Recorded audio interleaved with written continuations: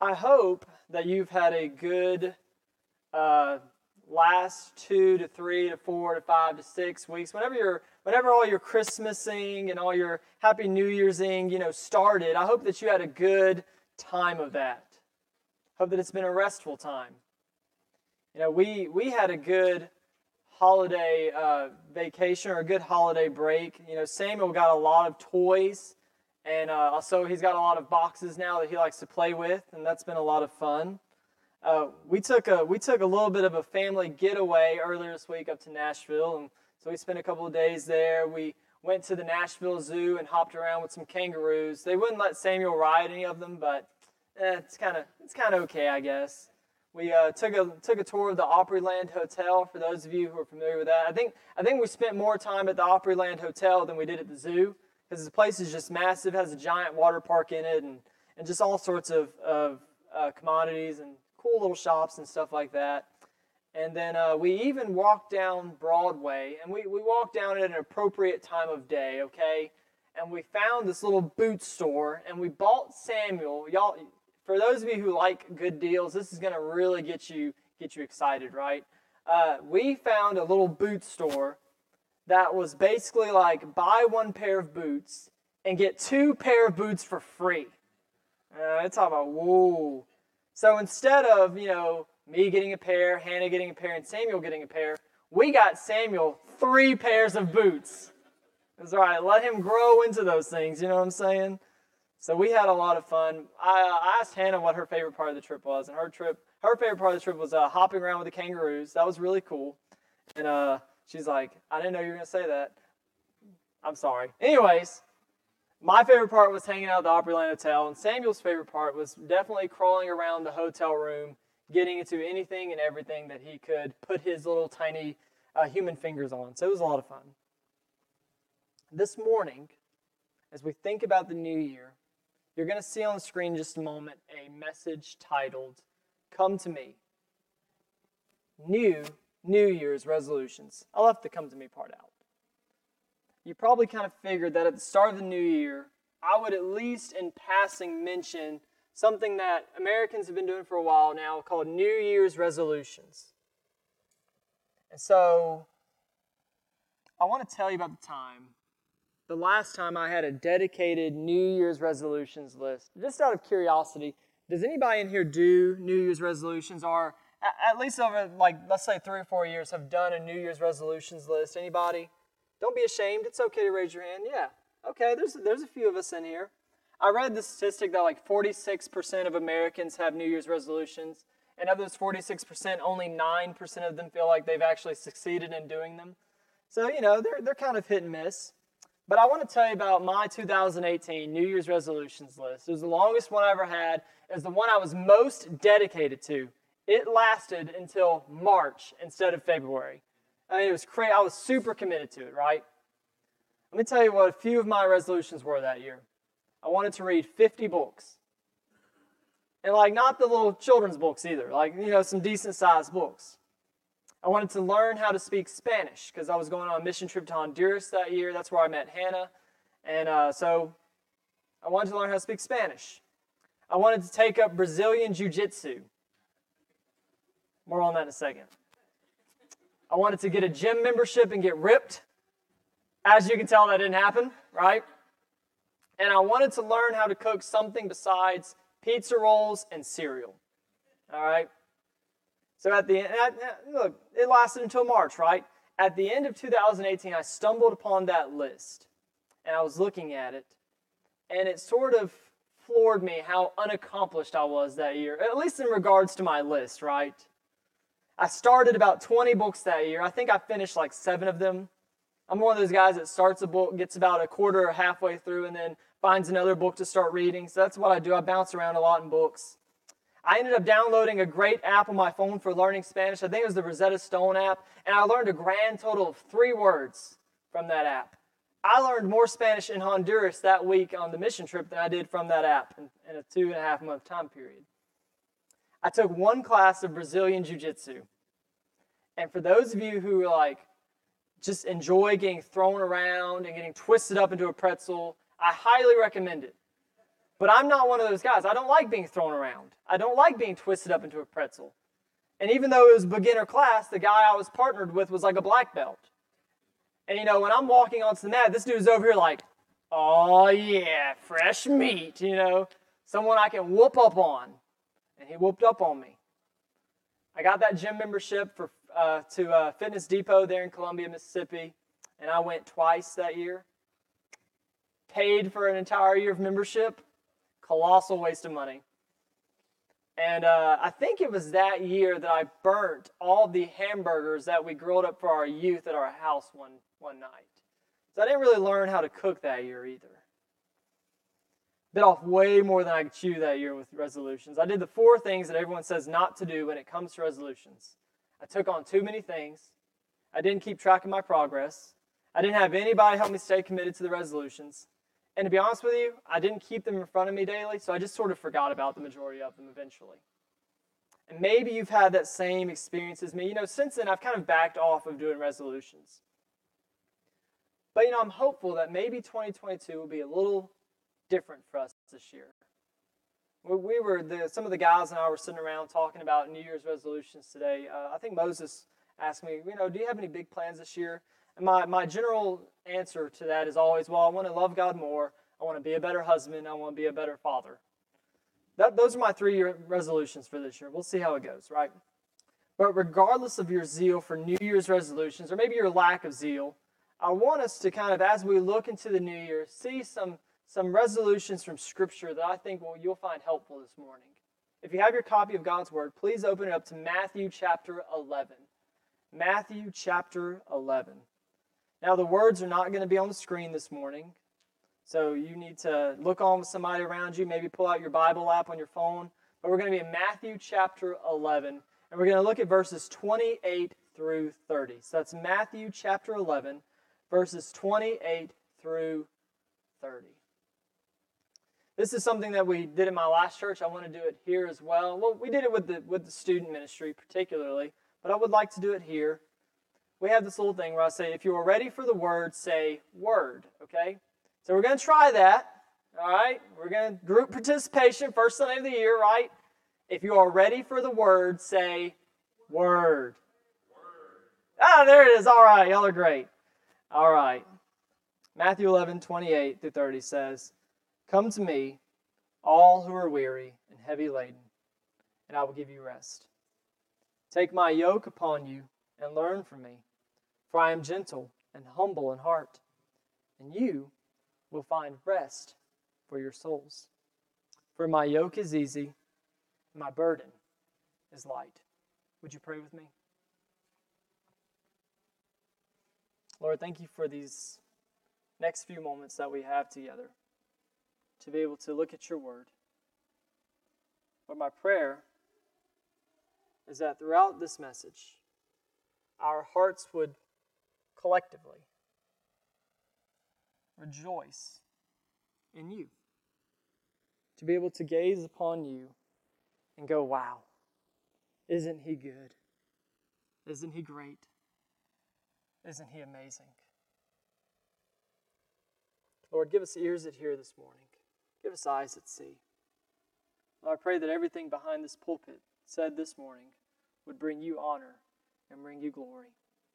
Thank you for the cross in which Jesus was crucified on our behalf so that we could have life in him. And it's in his name. Amen. Amen. So I'd like to offer to you 3 things this morning that I see, that hopefully we'll all see together as we look at Matthew chapter 11, verses 20 to 30. The first resolution I'd like to offer that we see in the text is come to him. And I know that's deep, right? You're expecting a whole sentence. I gave you a quarter of one. Come to him based off of verse 28. Jesus extends the invitation for his listeners to come to him. And notice how he describes them, though. He describes them as all who are weary and heavy laden. He is speaking to people who are under extreme religious pressure to act and behave according to a certain way. And if they could conduct themselves a certain way, then, hey, they could be considered righteous before God. But these people that he was speaking to, they were sinners the same as you and I. They couldn't maintain the moral standard of the law that was presented in the Old Testament. And the people knew this, right? They had no illusions about their righteousness. They had no illusions about their standing before the Lord, whether they could maintain these moral laws or not. They would strive towards right moral behavior and fall short time after time after time. And it was sort of like running a race in which the finish line just kind of kept getting pushed farther and farther back away from them. I don't know if you've ever ran a 5K. I've ran a few of them. Nowadays, I just run from my problems. That's the only kind of running I do nowadays. But a couple of years ago, I did a 5K for a mud run. It's the No Turning Back Mud Run. It's a kind of a fundraiser for a mission scholarship that they put on. It's down there in it's one of the P towns, and not like the letter P in Mississippi. I can't remember the name of it off the top of my head. But anyways, we took a group down there and we ran this mud run. If you don't know what a mud run is, it's 3.1 miles of mud and obstacles and absolute torture. Basically, it's to say. And as I was running this mud run, I just about halfway through, I'm like, this will never end. And you can kind of imagine with me, if you've ever ran sort of any sort of distance whatsoever, you kind of get to that point in the race where you're like, when is this going to be over? And I just kind of imagine, like, what if I was running that mud run and the officiants of that race just kind of kept taking the finish line and kind of moving it further and further and further away. And instead of just like it just being open ground, what if they just started adding obstacle after obstacle after obstacle between you and that finish line? That's sort of what's going on in the atmosphere of the day. You know, Matthew 23 verse 4 says, in reference to the scribes and Pharisees, Jesus says, they tie up heavy burdens and lay them on men's shoulders, but they themselves are unwilling to move them with so much as a finger. You know, these heavy burdens we think of are most likely a reference to the 613 commandments that Jewish rabbis had interpreted from the first 5 books of the Bible. These 613 commandments, which 365 of the commandments were don't do this, and 248 of them were do this, make up kind of the structure for what was to be considered proper Jewish conduct by the Pharisees and really many of the Jewish rabbis over the years. So here are these Jewish people that Jesus is speaking to who lived under a religious ruling class who held a strict moral and religious code of which they were not really trying to fulfill themselves, right? Who basically, these people had no hope of maintaining this code and attaining the righteousness that comes by living according to this law whatsoever. It's of little wonder why these folks were so weary and heavy laden. Could you imagine living each day of your life and trying to maintain hundreds of different laws for righteousness? And this is impossible if we're honest. So every day I kind of imagine the Jewish person would lie down to go to sleep and they would remember the ways that they'd sinned that day. And they would sort of add on to the burden on their shoulders of how much sin they were accumulating on a daily basis in their pursuit of what is righteous and what is good. And they would go to sleep with no hope for eternity, no hope of being in right standing with God. You can imagine why these people are weary, why they are tired, and why they are heavy laden. You can kind of see it, right? And then comes this prophet from Galilee, Jesus of Nazareth. This man who was born of a virgin, and he reveals just a few verses before that, 25 through 27, he reveals that he is from God the Father. And he says the words to them, "Come to me, all who are weary and heavy laden." And what does he say? He says, "I will give you rest." You know, as we move into our time period today, we can no more give ourselves rest today by the works of our own hands than the Jews of that time period. See, Americans may not be striving towards keeping 613 Jewish commandments in order to find rest for their souls, but oftentimes we strive for it in other ways. Perhaps we think if I can just get the level of income that I want, that I desire, then I can find some rest finally. Maybe if I can just finish my college degree and get a great job, then I can finally get some rest afterwards. If if I can just find the right person and marry that person, then I'll have some rest afterwards. If I can just make it past this week at work and get to the weekend, then I'll have some rest afterwards. If I can just get my kids to listen to me, then maybe I'll find some rest afterwards. If I could just get my candidate into office, then maybe we'll have some rest afterwards. If I can just break this bad habit, then maybe I can just get some rest afterwards. If maybe I can just get my kids out of the house, married and moved out, then maybe I'll have some rest afterwards. Can I let you in on just a little bitty secret, though? You will not find the true rest for your soul, the rest that your soul needs outside of Jesus. The moment you think you've got what you wanted, you'll start searching for something else. Why? Because the thing you think you need may not be what you really need. What you really need in this life, you who are weary and heavy laden, is to come to Christ and find your rest. You need Him to lift the weight of the guilt of your sin, to shoulder your sin. You need Him to bear your burdens. And when you come to Him, you bring every single part of you. You bring your sin, you bring your weaknesses, you bring your fears, you bring your burdens, you bring every part of you, and you come and lay it at His feet, and you surrender to Him. That is the only place you will find rest. And when you do so, He will give you the rest that your soul truly desires.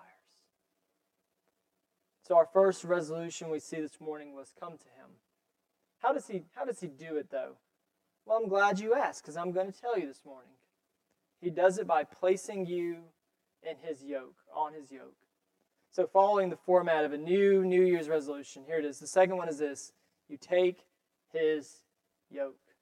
Verse 29, Jesus uses a description that His listeners would have been familiar with. He says, take my yoke. Now we're going to read the rest of the verse in just a moment, okay? But the yoke that He makes reference here is an agricultural reference. A yoke in biblical times would have been a heavy bar of wood that would go across the neck area of an oxen or oxen. That's the same word. All right. A yoke could have a spot for one oxen or two, and this yoke would be placed upon an oxen whenever it was time to plow a field. So you'd have two oxen. More likely than not, you'd have two oxen. There's an older, stronger oxen who knows the voice of the one who is pushing the plow, the one who's behind the plow, and there's usually a younger, weaker oxen that kind of gets put on the yoke, and the younger, weaker oxen is kind of there to help bear the burden a little bit, but he's really there to learn from the older oxen what to do. They're then hooked up to this yoke together, and the plow will be set behind them, and then the farmer would guide the plow using these two oxen. Now, of course, I just described the reason a farmer would have a younger and an older oxen together. It's simply because the older one knows the voice of the master, is stronger, can bear that weight, can bear that burden, and the younger one is just there to really tag along and learn. The stronger, older oxen would be able to steer the plow at the command of the master, while the weaker, younger one would be there to grow stronger, to learn the commands, and one day be able to take the place of the older oxen. This is all made possible by this yoke that is placed upon them. It keeps them together. So when Jesus tells the crowd of His listeners to take His yoke upon them, He is inviting them to take on the yoke in which He is on the other side of the yoke. He says in verse 30, "For my yoke is easy and my burden is light."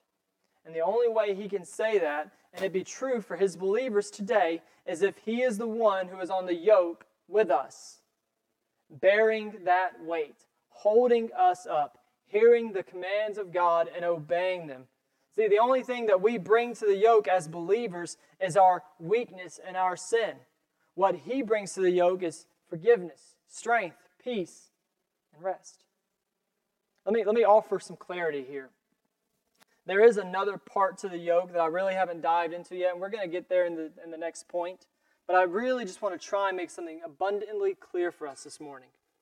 The righteousness that saves sinners from the pits of hell comes only through the grace and mercy of God through the cross of Jesus Christ. That's it.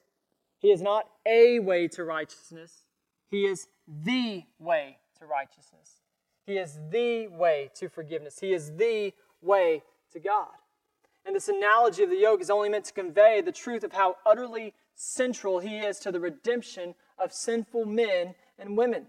Y'all, we cannot get there on our own. We absolutely, positively, without a doubt, need to be on that yoke with Jesus if we are ever going to have rest for our souls and peace in eternity. It is found nowhere else. Yeah, I took a vacation in Alabama a couple of years back. And one of the things that we did, my brother, my sister-in-law, they used to live in Trussville, Alabama, for those of you familiar with the state. Trussville is just east of Birmingham. My sister-in-law was in residency there. And one of the things that we decided we were going to do that week that I was there was we were going to go cave diving, also known as splunking, right? And you know, for me, I'm kind of a small guy. I'm not very athletic. I'm not athletic at all, really. And I was thinking, man, yeah, we're going to go up to a cave. It's going to be like this big hole in the middle on the side of a mountain. There's going to be like lights, and there's going to be like kind of a touristy thing. You know, we'll pay $10 to enter in the cave. We'll walk around the cave, get some cool pictures, come on out, right? So I was like, yeah, that's kind of cool. We'll do that. So the next morning, we all get up, and there's a state trooper from Alabama who's accompanying us. Jason's my brother. He's really good friends with him. The guy's name is John. And we load up in John's car. We start driving. And about 20 minutes later, we pull over on the side of this random highway out in the middle of nowhere. I mean, just utterly like this is like, there's a dairy pasture over here on the right, and there's just woods for miles on the left, right? I'm like over here like, is our tire flat? Like, what's going on here? And then they start to get out of the car. I'm like, oh, I better get out of the car with them. And they walk around to the back of the car, and they pop open the trunk. I'm like, oh, what's in the trunk? And there's helmets in the trunk with flashlights on them. I was kind of expecting that. But there was like, I was like, okay, that's kind of cool.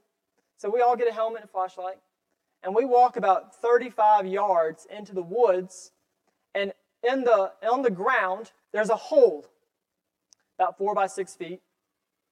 And that hole, you ever do that thing where if you're a little scared of heights, you want to kind of look over the edge, but you don't want to get real close, so you're just kind of like, well, I did that. And that hole was like a straight 30-foot drop. Just straight. And there was like a little rope kind of anchored to the ground that went down about 15 feet.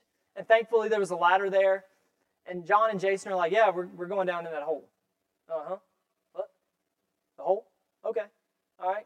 So I'm like clinging to this rope for dear life as I'm using my feet to maneuver down. We get in there. We walk around the cave. It was really cool. I got like this half shovel that I found in the cave that's just covered in like old, it was like, I don't hope it wasn't like a murder weapon or anything, just randomly in this cave. But I brought that back out with me. And the reason I tell you this is because when we got to the end of our little excursion into this cave, we had to climb back out. And that was the thing that was always in the back of my mind the entire time we were in this cave. We got to climb back out. And so, like I told you, going back out, for the first 15 feet, there's a ladder there. Okay, no problem. But then you have to like climb the rest of the way out using the rope and just rocks. Well, Jason and John are skilled rock climbers, so they climb up using their bare hands, and they just get up there like little monkeys. It's really cool. But Evan Sheridan has not done rock climbing outside of like at the fair where there's a harness on you. So all I had was, my little helmet. I had my hands. I had this rope. And, so Jason is kind of underneath me. John is above me. He's on the ground.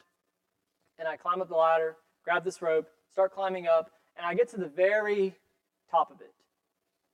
And I put my foot on a little rock ledge, and I'm thinking like, okay, I can do this. And then my leg starts to cramp. And I'm like just hanging on to this rock. Like my head is above the hole. I can see John, and he's laughing at me. My leg is cramping. Jason is below me, and he's got his hand on, well, the more southern end of me, right? And he's kind of got his hand there, and he's kind of holding me. And I'm going, John, you gotta pull me up, dude. I'm not getting out of this hole. He's like, no, you can do it. Come on, man. Man up. You can do it. I'm like, John, you don't understand. My leg is cramping. I can't move. I think I'm going to fall. And he's like, no, man, you're good. You can do this. I'm like, John, look at my face, John. If you don't grab me, I'm going to die. And John's like, what a sissy. And like reaches down, like grabs me by the nape of my collar and just yanks me up with one hand and sets me on solid rock there. And I literally bend over and kiss the ground. I'm so relieved, right? And there's no telling though. Well, number one, I would not have been in a cave in Alabama if Jason and John hadn't been there. But somehow, if I'd ended up in this cave and I was trying to climb out of it, if Jason and John hadn't been there, there's no telling what really would have happened. I wasn't getting out of there on my own, that's for sure. You might think, man, this guy's kind of pathetic. That might be a little pathetic. But the truth of the matter is that when it comes to our righteousness, guys, we can't even get to the edge of the cave. Jesus has got to descend down into the depths of the cave. He's got to drag us out from the very back of the cave, and then he's got to rappel up the hole with us on his back to get us to where we need to go. When it comes to having true rest and right standing before God, we're not getting there without Jesus. Pursue whatever you want. Take on whatever you want. Go for any job you want. Marry any person you want. Whatever, right? You're not going to find true rest outside of Jesus Christ. You're not going to find it. So far this morning, we've seen two resolutions. We've seen come to him, take his yoke.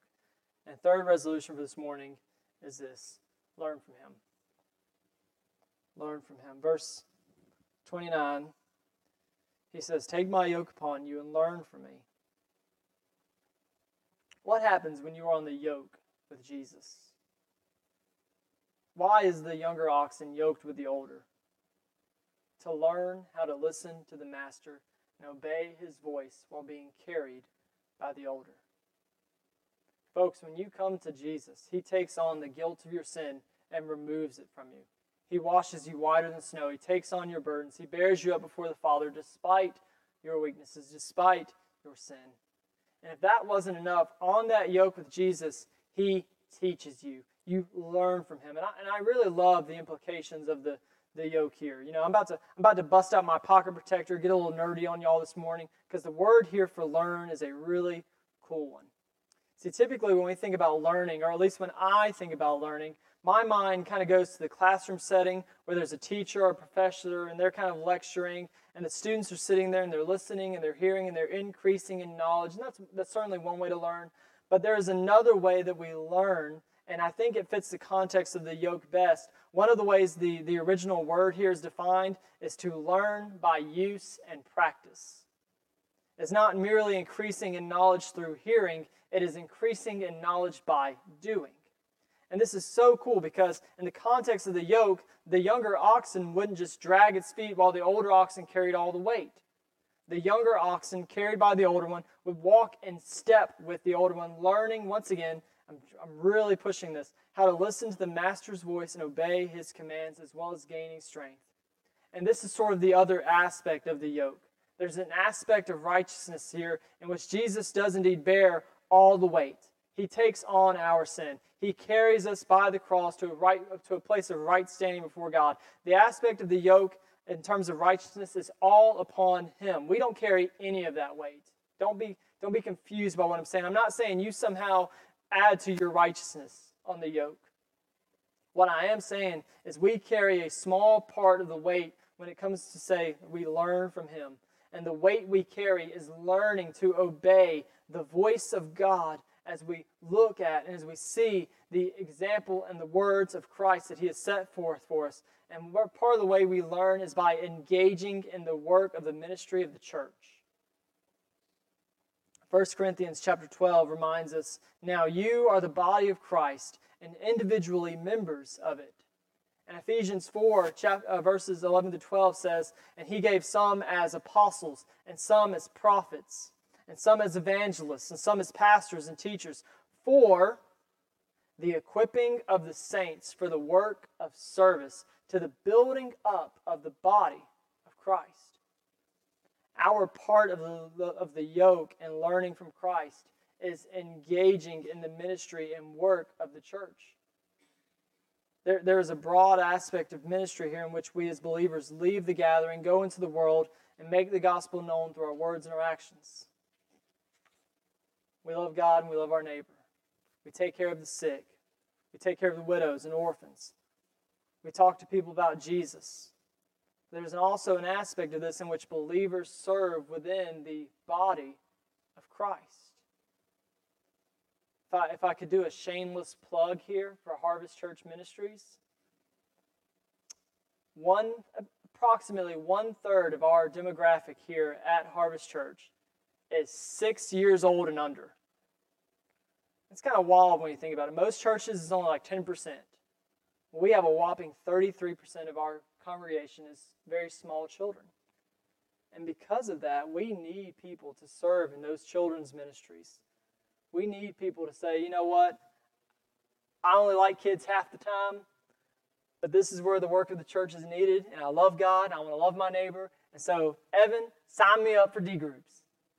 Evan, sign me up for the nursery. Sign me up for those babies. Let them spit up on me, Evan. That's kind of what we need, right? That's one way in which you can engage in the work of the church here at Harvest to serve the Lord, to come alongside Christ and learn from Him. So it means rocking babies and playing with toddlers, which is really cool. I mean, let's be honest, they're great. It could also mean serving in a check-in station for our kids' ministry. It could also mean greeting people as they come through the doors of our church. It could mean leading a discipleship group on Sunday mornings or a Bible study in your home. It could be just picking out the guests in the crowd and helping them to feel more at home here. Tell them where the bathrooms are. Tell them where the kids' stuff is. Tell them, point them to where the sanctuary is, right? It means giving to the work of the church and mission efforts. Y'all, I was utterly blown away by our missions giving the past couple of weeks. What did we land at? Was it 11,000 at the end of it all? 11,500? I certainly don't say this to disparage any church I've ever been a part of, but for this size of a congregation to give $11,000 to Mission Works is awesome. We were doing half that at a church twice as large as Harvest. I mean, I just want to applaud you for that. That's incredible. Thank you. That's part of how we engage in the work of the church to the ministry of the body. We give our time, we give our resources.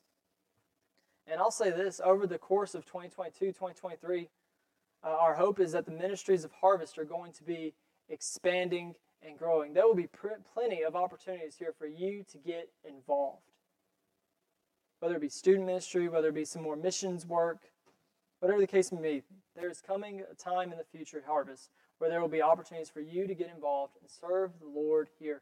And that is part of the way that you learn from Jesus, by being on the yoke with Him, serving His body. As we serve within the body of the church, that learning by use of practice, Jesus is helping us to do so. And all these things, to the glory of the Father and the growth of His church. It's a privilege for us to be able to serve the Lord. We don't deserve to be able to serve Him. None of us could ever earn it. We don't get there by our own merit, right? We don't deserve to serve the greatest organization the world will ever know. We get to do it because Jesus has called us to it, because He brings us in and He saves us. And I love the reminder we get here from Jesus. He says in verse 29, "Learn from me, for I am gentle and humble in heart." You name a professor or teacher who says that today. If a teacher gives an account of why they should be learned from, being gentle and humble in heart doesn't necessarily make the list, does it? Usually it's, well, I have this degree, or I have this many years of experience, or I read 49,000 books every year on this subject. It's somehow we just tell of ourselves why we are worthy to teach, right?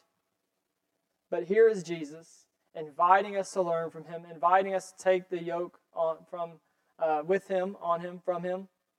And He says the reason why is, "For I am gentle and humble in heart." What a stark contrast this would have been to the ruling religious class of their day. He is not a harsh taskmaster. He is not the boss cracking the whip over your head. He's not sitting on the throne in heaven with a lightning bolt ready for you to mess up. He isn't just waiting for you to screw up so He can get you. He's gentle and humble in heart. He bears with you as we labor. I find the 23rd Psalm to be appropriate here. David writes the words, "The Lord is my shepherd. I shall not want. He makes me lie down in green pastures. He leads me beside quiet waters. He restores my soul. He guides me in the paths of righteousness for his name's sake. Even though I walk through the valley of the shadow of death, I fear no evil, for you are with me. Your rod and your staff, they comfort me. You prepare a table before me in the presence of my enemies. You have anointed my head with oil. My cup overflows.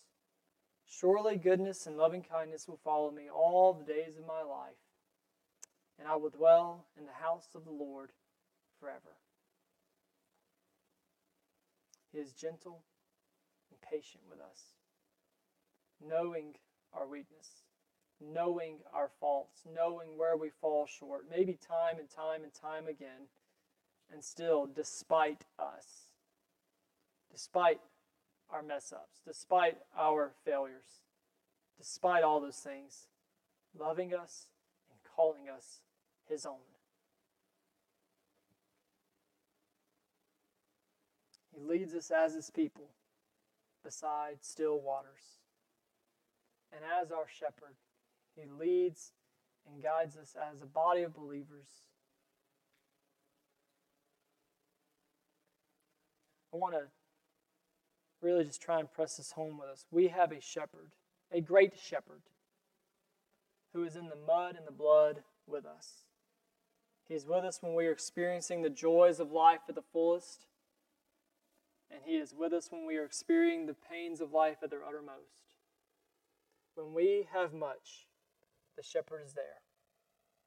And when we have little, he's still there. And this morning, here at Harvest Church, I want to invite you into his rest. These new New Year's resolutions have been presented to you. And now I would ask that you respond as the Lord leads you. Come to him, take his yoke, and learn from him.